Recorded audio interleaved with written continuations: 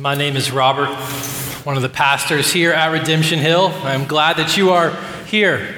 My prayer is for us and for you that this morning God will do what only He can do by His Spirit and through His Word, and continually work to transform us into the image and likeness of His Son. So that's why we're here.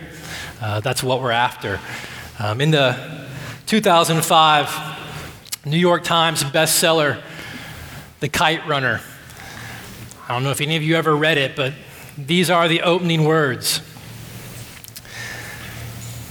I became what I am today at the age of 12 on a frigid, overcast day in the winter of 1975. In that story, the main character named Amir was recalling the day when, in fear, he hid behind a crumbling mud wall while he watched his best and most loyal friend be brutally robbed of his innocence, of his childhood, and of his dignity. Amir goes on to say that was a long, long time ago. But it's wrong what they say about the past, about how you can bury it, because the past claws its way out. And for 26 years, Amir tried to bury his memory of that day. He tried to bury his fear of that day. He tried to bury his shame from that day, the shame of his betrayal. And then one day he got a phone call from a friend who knew all about his secret. And this is what his friend said. He said, Amir, you need to come back. There is a way for you to be good again. There is a way for you to be good again. You may have never read the book, you may have never seen the movie, but I guarantee if you're really honest, and again, I know this is a difficult place to be honest this way. If you're really honest, you know the feeling. You know the feeling of that question. You know the feeling of what it is to have shame, to have fear, to try to outrun a memory, only to hear there is a way to be good again. Maybe you can put your finger on the exact moment and the exact time when shame became a permanent resident in your heart. It may have been that time you finally went to that place that you swore you would never go and things have never been the same again. It may be that morning you woke up and the person next to you was not your husband or your wife. It may very well have been that day when you trusted someone and you placed yourself and your life in their hands and they took your trust and abused you with it. It may have been the moment when you did that to someone else. Whatever the moment may be, ever since shame became a permanent resident in your heart, you know what it is to try to outrun it. You know what it is to try to bury the memory of it. You know what it is to just try to get away from it. I know it. I have found myself in places and circumstances that have brought such devastation to my own life and to the life of others around me. And no matter how hard I try, I can't outrun it. I can't leave it behind. I can't simply forget it and wish it away. Every single last one of us wants to be good again. Wants to know, is there a way to be good again? That's why Genesis chapter 3 is for you and for me. How did we end up with this shame? Where did this impulse to run come from? Is there really a way? Is there really a way to be good again? In Genesis chapter 1 and chapter 2, where we've been the last few weeks, we saw there was a time when everything about the earth and everyone on the earth was good. In fact, God said it was very good.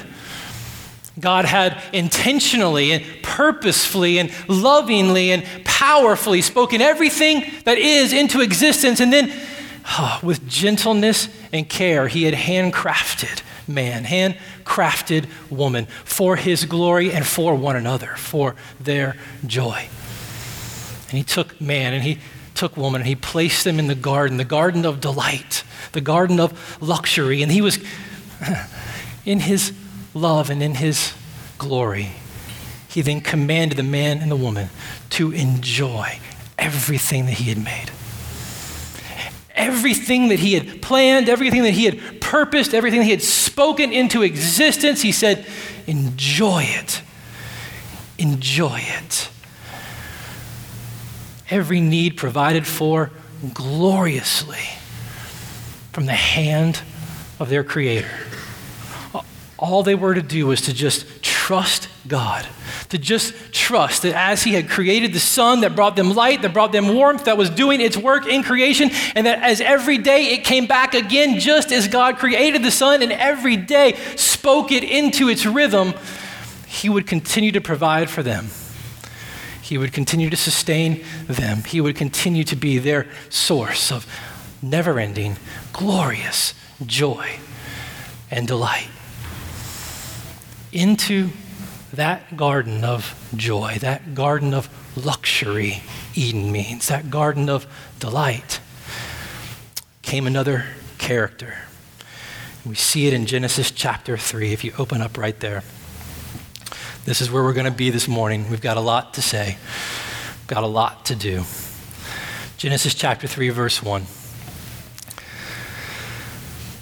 Now the serpent was more crafty than any other beast of the field that the Lord God had made. Very important phrase right there in verse 1. The serpent was more crafty than any other beast of the field that the Lord God had made. God intends for us to remember as we go through this story that this serpent is a product of creation. It's important to remember from the very beginning of this story who is sovereign. Who has God revealed himself to be already? The one only necessary, all-sufficient, eternal, all-powerful, non-created, good God. This serpent is a product of creation. He came to the woman and he said to her, and I imagine a bit of sarcasm in this. You have to kind of imagine the tone. Did God actually say, you shall not eat of any tree in the garden? You notice that the serpent, he doesn't lead in this conversation with Eve with an argument. He doesn't construct a finely crafted argument to try to undo something in Eve. He starts with an insinuation. Did God actually? Really? Are you sure about that? Did God actually say that? He wasn't trying to argue something with Eve. He was planting a seed. The serpent wasn't fact-checking. He hadn't forgotten what God had said, and now, Eve, I need you to set the record straight for me. Did God actually say that? No, he was planting a seed of doubt. Doubt in Eve's mind about God's goodness, about God's wisdom, about God's fairness. He wanted her to consider that maybe God was being unreasonable with her. Maybe this God is really more unreasonable than you've given credit for, because what kind of king, what kind of God would create a crazy rule like this? Eat everything in the garden, just don't eat that tree. Did he actually say this? Now, if you're new with us, we have a habit of reading and then talking, and along the way, we'll try to bring it down to where we are, and we'll read and we'll talk so that you can understand what's going on here. But hopefully you can already see there's not a lot new under the sun. And the writer of Ecclesiastes will make that phrase popular later as we get on in our study of the Bible, but there's not a lot new under the sun. Have you ever taken God's very clear words meant for his glory and your joy and begin to sort them out a bit in your own mind as unreasonable or out of date or unnecessarily harsh? Have you ever read his word or been presented by his word and thought, that just seems a bit unreasonable? Did God actually say that I need to remain faithful to my spouse in the midst of a marriage in which I don't think I'm actually in love anymore? Did he actually say that? Did he really mean that I am supposed to give of my income in a sacrificial way? Isn't it mine? Did he really Did he really say these things? Did God really say that I'm supposed to forgive that person who has hurt me repeatedly? Seems a bit harsh, doesn't it? It's a little unfair, doesn't it? One commentator said, Satan in this verse, we see him smuggling in the assumption that God's word was subject to our judgment. We see Satan smuggling in for the first time the idea that God's good word, the word that spoke everything into existence, the word that directed and nourished Adam's life for his sustaining and his enjoyment, that God's good word was now subject to our judgment. Temptation always involves, in one way or another, you beginning to question God's word. Always begins with you, somehow or another, questioning God's word and ultimately questioning the one who gave it. And this temptation begins to take root and you begin to find yourself questioning the reasonableness, the goodness, the fairness, the accuracy of God's word and the one who gave it. It necessarily leads to you finding a way to begin to manipulate it. Temptation always breeds a questioning of God's word and a manipulation of God's word. Look at what he said. Did he actually say, question, manipulation now? You shall not eat of any tree in the garden?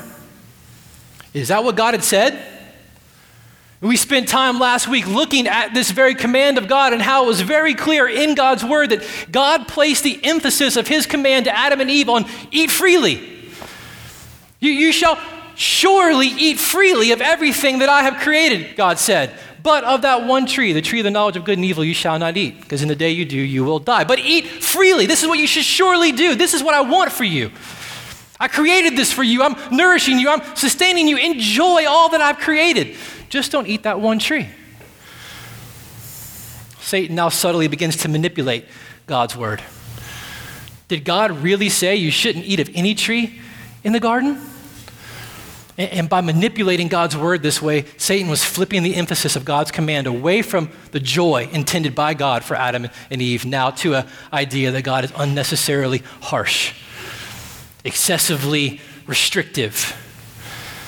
In verse 2, and the woman said to the serpent, we may eat of the fruit of the trees in the garden. But God said that you shall not eat of the fruit tree that is in the midst of the garden. So she's right. She's on her way to rebuking the idea, the questioning idea, the seed planted by Satan with the accuracy of God's word. But then we begin to see those seeds that Satan had planted begin to take root, begin to germinate, begin to flower. Eve herself now begins to manipulate God's word. God said we are to eat of every tree in the garden. We shouldn't eat, though, of that tree that's in the midst of the garden. Neither shall we touch it, lest you die. Oh, Eve. Doubt in the goodness of God and his word has taken root. Somehow in Eve's heart now God's word seems unreasonable. It seems cruel. She doubts what she should trust and what she should know to be true about who God is and what he has actually said. Who has God revealed himself to be to them already? How has he revealed his faithfulness and his love for them? How has he revealed his ongoing provision for them and his purpose for them? She should trust what she knows, but those seeds of doubt, that questioning of God's intention, that questioning of the goodness of his word has taken root. And now somehow in Eve's heart, she's beginning to see God as excessively restrictive, and she adds to God's word. Temptation always starts somehow with a questioning of God's word and a manipulation to some degree of God's word, and it can take on different forms.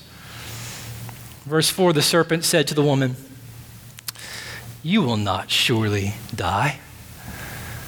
God's lied to you guys. And not only is he restrictive and overbearing, but he can't be trusted. He's not even telling you the truth. This subtle questioning of God's word, this subtle questioning of his goodness has led to a manipulation of what he has said and an uncharacteristic portrait of God, which now has led to what temptation always ends up leading to in our life when it takes root. And that's a denial of God's word. A questioning of God's word inevitably leads in our heart to a manipulating of God's word for whatever ends we're after, which ultimately gives birth to a denial of God's word. And I want you to note, we won't stay here for a long time. I just want you to make a note and let it sit, that the very first doctrine that was denied, that we have record of being denied in the Bible, is the doctrine of judgment.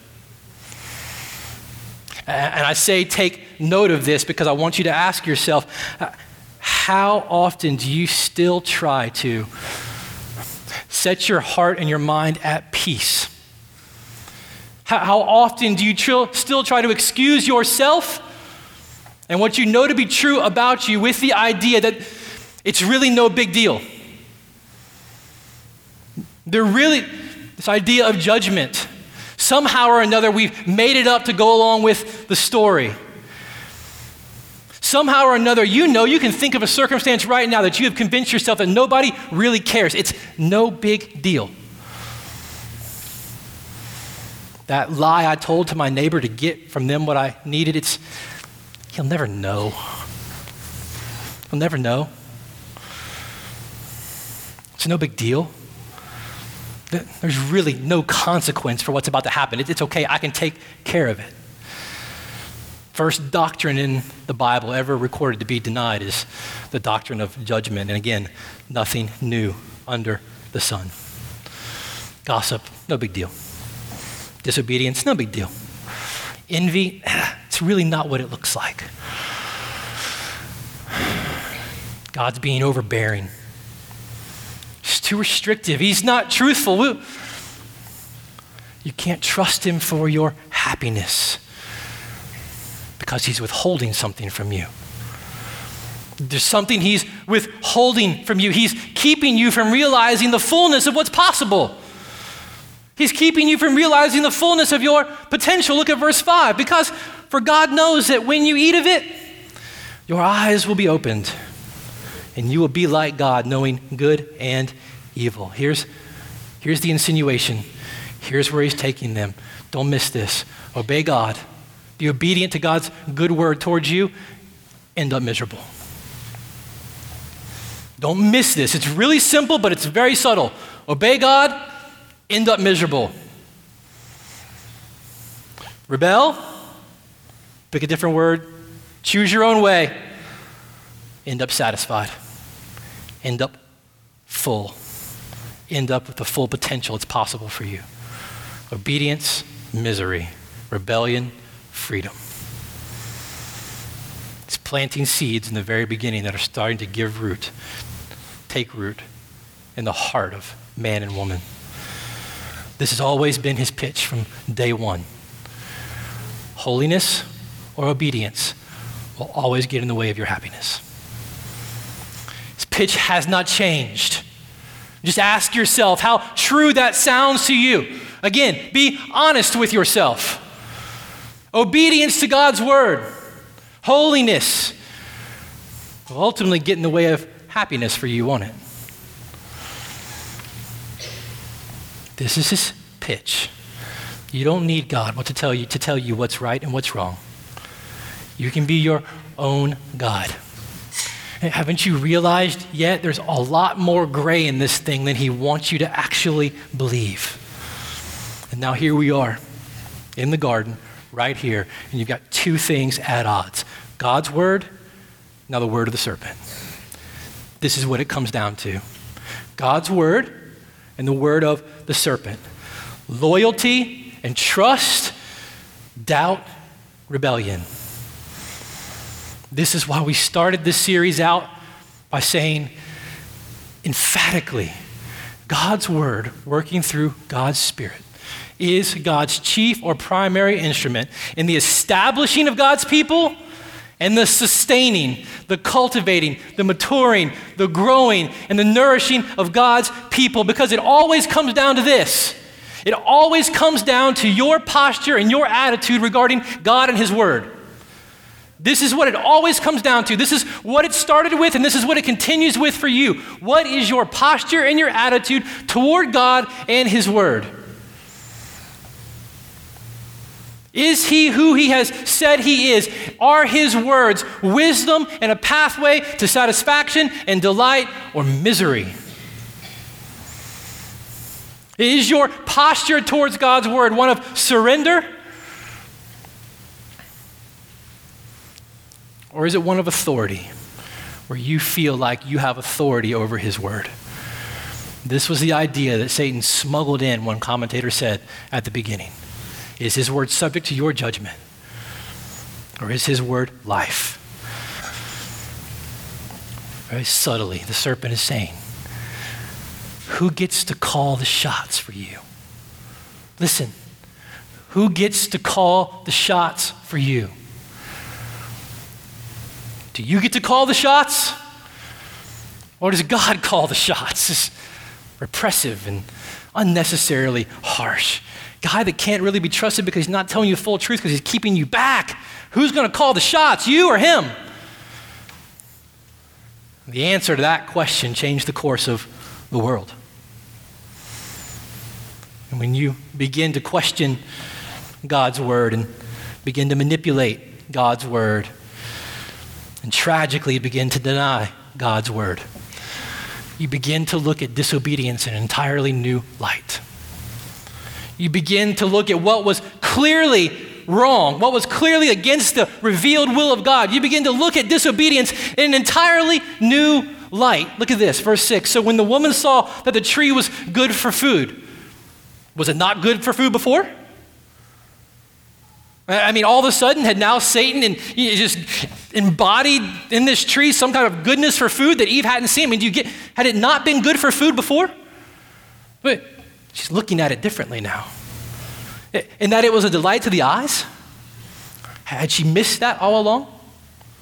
Had some kind of cloak or some kind of covering been over this tree the whole time, and all of a sudden Eve had never seen that it was actually pretty like everything else in all of creation? It was pleasing to the eyes like everything else in the Garden of Delight? No. She's just looking at her disobedience in an entirely new way. And that the tree was to be desired to make one wise. Now she was wanting a wisdom. Now she's wanting a wisdom that she already has, but she wants it, not in dependence upon God, but in independence from him. She's beginning to look at her disobedience in an entirely new light. And so she took of the fruit and she ate it.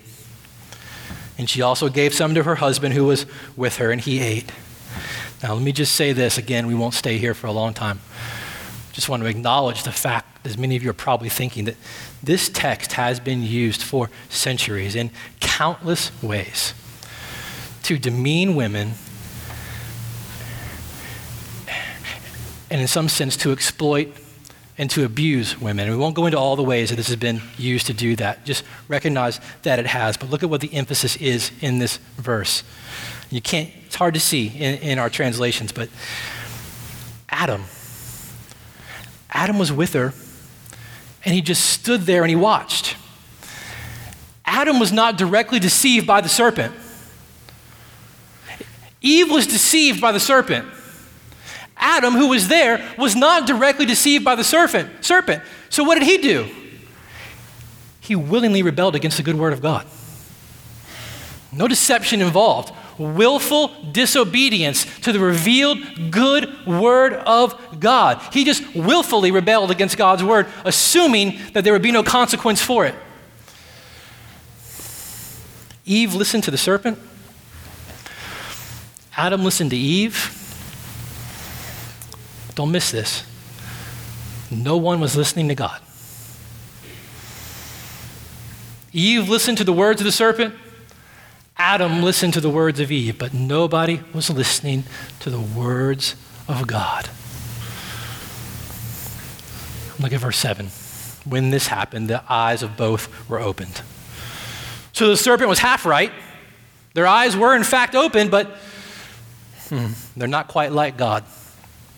The eyes of both were opened, and they knew that they were naked.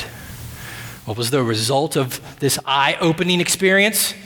This promise of now being able to see clearly? Was it being like God? Was it being in God-likeness? They were already created in the image and likeness of God. The result wasn't being more like God, it was actually being less human. God's original normal for humanity was created in the image and likeness of God. Now their eyes are open. Are they more like him? No. Not at all. The result is their own shame. What they saw was their own nakedness, and they couldn't bear the exposure. And so they sewed fig leaves together, and they made for themselves loincloths. In that moment, instead of seeking God and confessing their transgression, confessing their disobedience, confessing their sin, confessing their lack of trust in his word, and their believing of a lie about him and about his goodness, they tried to conceal their sin. They tried to hide their shame. Tried to get behind it. Put something out in front of it. Somehow keep it from being seen. Verse 8. And they heard the sound of the Lord God walking in the garden in the cool of the day. And the man and his wife hid themselves from the presence of the Lord God among the trees of the garden. Well, the Lord God called to the man, and he said to him, "Where are you?" Rhetorical question, by the way. And he said, "I heard the sound of you in the garden." I want you to pay attention to two very important things that Adam says right here. "And I was afraid because I was naked, and I hid myself." First mention of fear in the Bible, right here. Shame, fear, isolation. I hid who? Myself. Who was he with? Who was he with? He was with his wife. Now who is he concerned about? Himself. Shame, fear, now isolation, hiding, keeping away from God and from one another. The trinity of sin there. Verse 11, God said, "Who told you that you were naked? Have you eaten of the tree of which I commanded you not to eat?" Rhetorical question. Now at this point, here's another shot. What could have Adam done? What could Adam do here? Well, what could he do? He come clean. I didn't trust your word. I believed that you were actually keeping something back from me, that my happiness and my joy, as delightful as this has been, would actually be found in figuring it out for myself. Maybe there was more for me. Maybe there was more joy for me that you were keeping me back from. I didn't trust you. I'm full of shame. I'm undone. I'm afraid of you. I could have come clean. Instead of offering himself in confession, Adam offered up to God an excuse. From that point, it's like dominoes. Excuses just flowing like water. Just listen to this. Verse 12, the man said, "The woman that you gave to be with me, she gave me the fruit of the tree, and I ate it. It's her fault for giving me the fruit, but you know what? It's your fault. You made her, you gave her to me." Eve, who knows what the look on Eve's face was like in the midst of all this, but the Lord God said to the woman, "What is this you've done?" She said, "The serpent deceived me, and I ate." It's the origination of "the devil made me do it" excuse. Seriously. Questioning God's word. Did he really mean? You could fill in the blank right there with whatever you want. Somehow or another always produces in your heart a manipulating of God's word. I mean, he's so overbearing. I can't believe that I can't even fill in the blank. And when you begin to question God's word and question God's goodness and manipulate God's word, you inevitably begin to deny God's word. Whatever that is, fill in the blank. It's really no big deal. It's just taxes. It's just a little white lie. Nobody's going to get hurt. No, it's not going to hurt anybody. Nobody's going to even find out. Questioning God's word, manipulating God's word, denying God's word never leads to the satisfaction, the enlightenment, and the happiness that it promised. It always leads to shame, fear, and isolation. This is the deceitfulness of sin. There's no real judgment. God's just being unfair. These are just the words of some outdated God. He just doesn't want you to realize the fullness of what's possible for you. He doesn't want you to know that you don't really need him. You can figure this out all on your own. Trusting him in this, it's so restrictive. Trusting him in that will only lead to your misery. The surest path to your joy is to figure out what you should do right here in this moment and pursue what makes sense to you. I promise you, all you'll be left with is shame, fear, and isolation. And right there in the garden at this moment, even before he spoke to them, God is the creator of all things. The sovereign God of the universe has every single right within him to kill them dead. Just like that. And he would not be unfair. He would not be unjust. But what happens next is the beginning of the bigger story of the rest of the Bible. What happens next is just a glimmer of what we're going to see throughout the rest of our journey through the entire Bible. While Adam and Eve were hiding themselves behind fig leaves, hiding themselves behind trees, just like we do today. God is seeking them. In his grace and in his mercy, God is pursuing them. They deserve to die for their sin, yet God draws near. God draws near to give them life. This is the God that pursues rebels. He is the one, only true, eternal, self-sufficient, only necessary, all-powerful, non-created, good God that pursues those, even those who rebel against his word. Watch his response, verse 14. The Lord God said to the serpent, "Because you have done this, cursed are you above all the livestock and above all the beasts of the field. On your belly you shall go, and dust you shall eat all the days of your life. And I will put enmity between you and the woman, and between your offspring and her offspring. He shall bruise your head, and you shall bruise his heel." God did not question the serpent. He came to Adam and Eve. "Well, what have you done? Here's your shot. Just tell me. Tell me. Eve, what have you done? Just tell me." Serpent, cursed. Cursed are you. Didn't even question him. But I love what Nancy Guthrie said in her commentary about Genesis. In the midst of this curse, we see one beautiful thing. This curse was laced with grace. A brilliant image. This curse was laced with grace. An offspring of the woman is going to come. He's going to engage this serpent in battle, and he's going to crush him. He's going to defeat him. In the midst of this curse is laced. It's just laced with the promise of what's to come. It's just laced with grace. And from this point forward, from Eve forward, every single Israelite woman, when she gives birth to her son, is going to wonder, is this the one?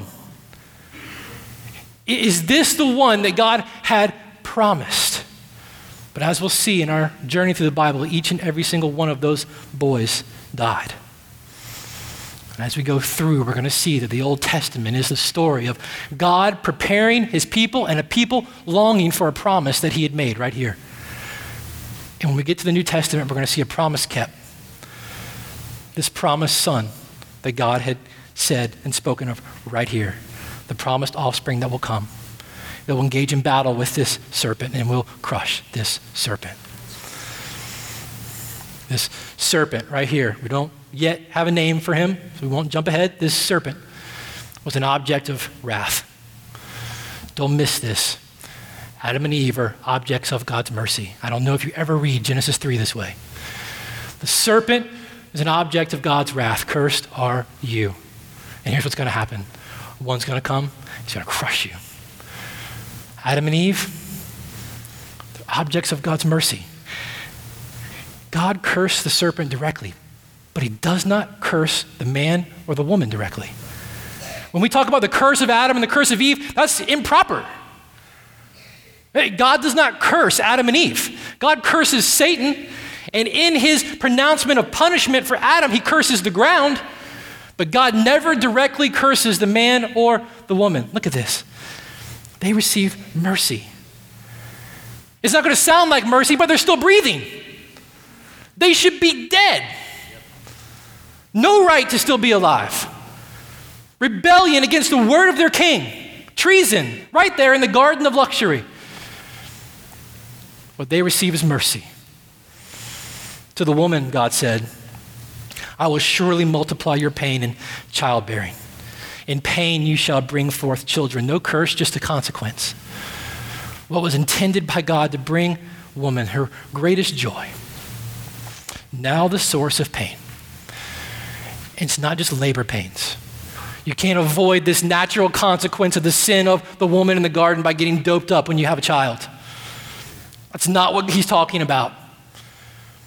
Yes, there's pain in the process of childbearing, but there's also infertility.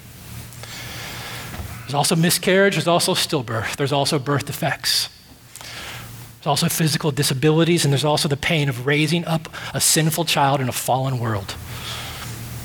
What was to be your greatest joy, it's not going to cause you pain. And your desire, it shall be for your husband, and he shall rule over you. You were made to be your husband's helper, his helpmate. This is what I had purposed for you. But now, you're going to spend all of your days on this earth doing battle with a desire to dictate things to him, to manipulate him, to dominate him. And he who's supposed to be your helpmate, your partner in this whole thing, he's not going to take the authority that he has to lead his family forward in the mission that God had given him, and he's going to use it to lord it over you. This one flesh union that God had put in place here in the garden, God's original normal, now shattered.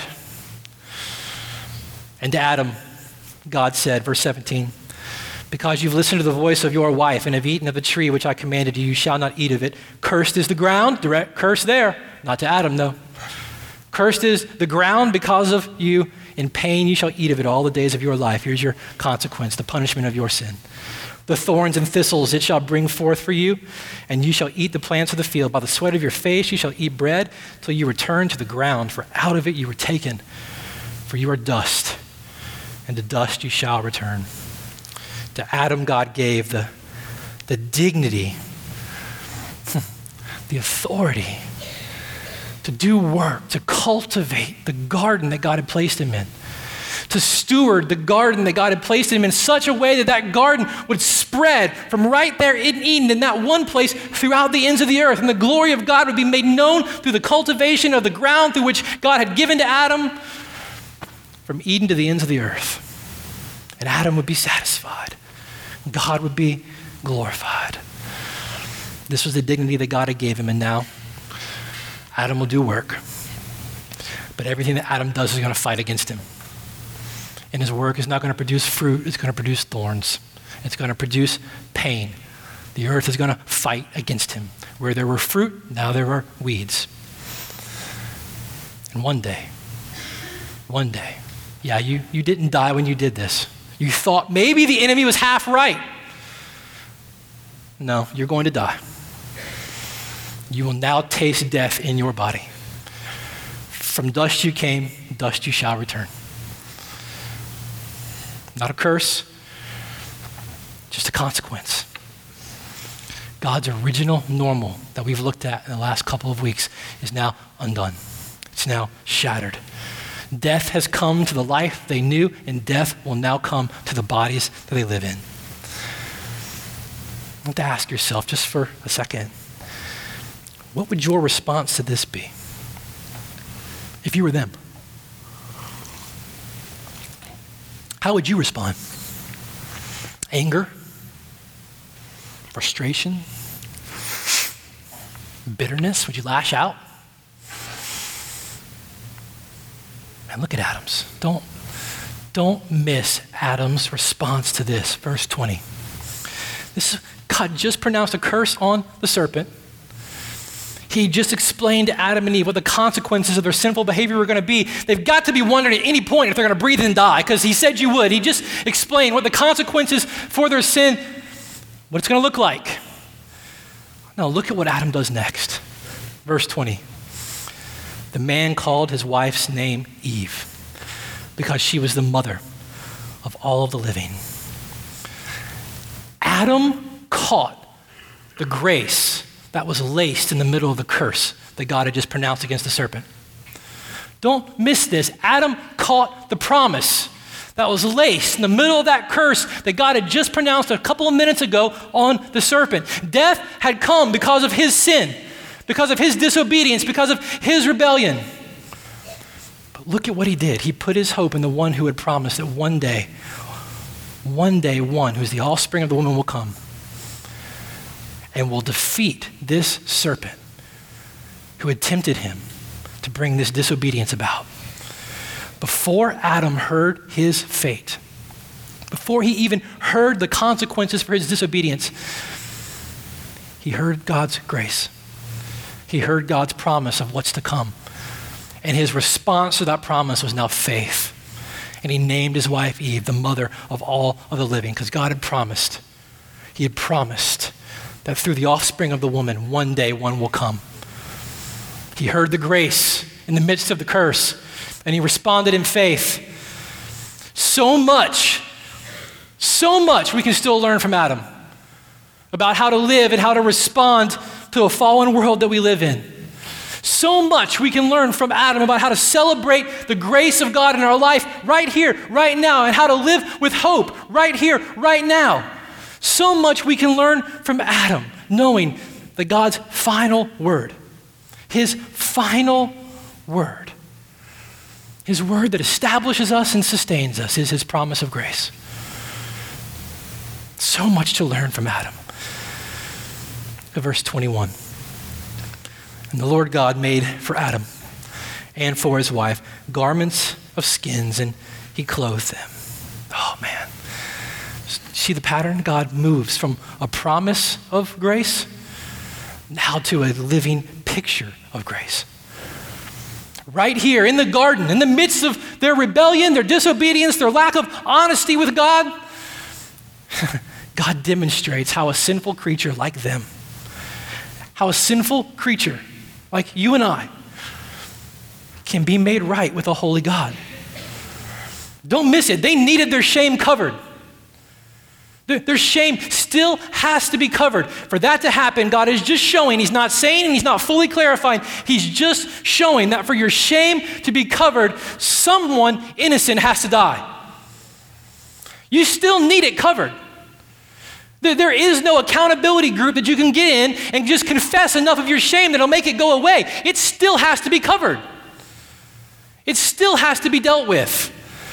And God is just showing, just a glimmer, just a picture of what it means to be made right with a holy God.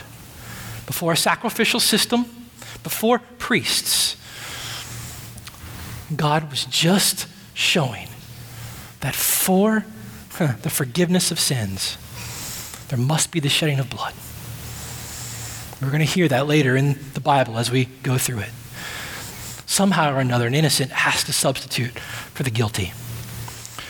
And Adam and Eve, in the midst of the garden, in the midst of their rebellion, in the midst of their disobedience, in the midst of their shame, in the midst of their hiding, they received grace and mercy in the midst of God's cursing of the serpent. There's one last consequence, though. One last consequence. In verse 22. Then the Lord God said, "Behold, the man has become like one of us in knowing good and evil. Now, lest he reach out his hand and take also the tree of life and eat and live forever." Therefore, the Lord God sent him out from the Garden of Eden to work the ground from which he was taken. He drove out the man. And at the east of the Garden of Eden, he placed a cherubim and a flaming sword. What would that look like? A flaming sword that turned every way, like gyroscopic, every way, to guard the way to the tree of life. Adam had failed in the garden. in his disobedience and failure, he destroyed God's original normal. He lost the garden and he lost the perfect relationship with the one who had created him. Questioning God's word, manipulating God's word, denying God's word. A temptation has now left them in shame, fear, and isolation. Don't miss the question from the beginning this morning. Is there a way to be good again? They're outside the garden now. They don't have the relationship with God that they had once had. They're separated. Now they're even alienated from one another in the relationship that they had had. They can't get back in. Is there a way to be good again? In The Kite Runner, I don't know if you read the book or you saw the movie. That man's friend, Amir's friend, who knew his secret all along, tells him there is a way to be good again. Here's what it is. You need to go back to that place of your shame. Go back to that hometown where everything happened, where you watched your friend be absolutely, brutally abused and robbed of everything that made him dignified and innocent. Go back to that place, and here's what you do. You take his son and you make him your own. You take his son, you make him your own. There's a way for you to be good again. It's up to you having enough courage to do what it takes to make up for the mistake that you made. You can right your own wrong. Isn't that the answer we all want? I mean, isn't there a way that I can make up for what I did? I mean, isn't there a way for me somehow or another to achieve my own redemption? To achieve this goodness that I'm desperately after? I mean, don't every single one of us deceive ourselves by trying to make up ways to make up for our failures? If we can just try a little bit harder. You know what? Maybe if I just run faster, I can outrun the memory. I can outrun the shame, and then it'll all be okay. You know what? I'll just move. I'll just pick up and I'll go. They don't know me over there. I can put it all behind me. But the past and your shame always has a way of clawing itself out. Everywhere you go, Thomas Wolfe said, there you are. Scenery may change, people may change, but you don't. Every single one of us wants some system, some process, something that we can do to make ourselves right again. But God's word, God's story tells us there is in fact a way to be good again, but you can't do it. You can't make yourself good again. There isn't anything that you can do to achieve that redemption that your heart is so desperate for. There is a way to be good again. And in the fullness of time, God sent forth his son, born of a woman. God always keeps his promises. Jesus of Nazareth, born of a woman, is the Son of God, who is the fulfillment of God's promise that he made in creation. There is a way to be good again. And just like Adam, Jesus was tested and tempted by Satan. But unlike Adam, Jesus' testing and tempting in the garden wasn't in a garden of luxury and delight. It was in a garden called Gethsemane, which meant a garden of pressing, named after an oil press that would press an olive and crush it. Like Adam, Jesus was tested and tempted in a garden, but it wasn't Eden. And in that garden of Gethsemane, the night that Jesus went to the cross, Jesus was tempted and tested with the same essential things that Adam was tempted and tested with in the garden. Will you question the goodness and reasonableness of God's word? Jesus, is he really being reasonable? Is this the only way? What kind of dad would do that? Are you going to trust the goodness and reasonableness of God's word? Will you surrender to the authority of God's word? Or will you decide what's right for yourself? Will you figure out what the best thing for you in this circumstance is? Or will you surrender to the authority of his word? Will you do as God has said, or will you do as you choose? Same essential things that Adam was tempted and tested by. Satan was giving Jesus one last shot at avoiding the cross. And I say this because, and I said it different ways in the last couple of weeks, don't read the Bible like a human. This was not some flippant interaction.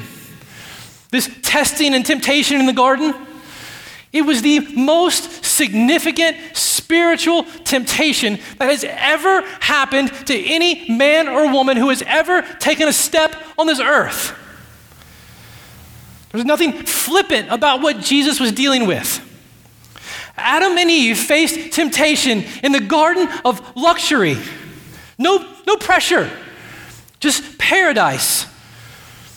Jesus faced temptation and testing about a tree, just like they did, but not in paradise, but in a dark garden whose name meant press. A temptation that was so pressing and a testing that was so pressing on his soul that the Bible says his sweat was like drops of blood. This is no flippant testing and temptation. If Adam had obeyed God about that tree in the Garden of Eden, he would have lived. If Jesus obeys God's word about that tree in the garden he's in, it means he's going to die. How did he respond? Not as I will, Father, but as you will.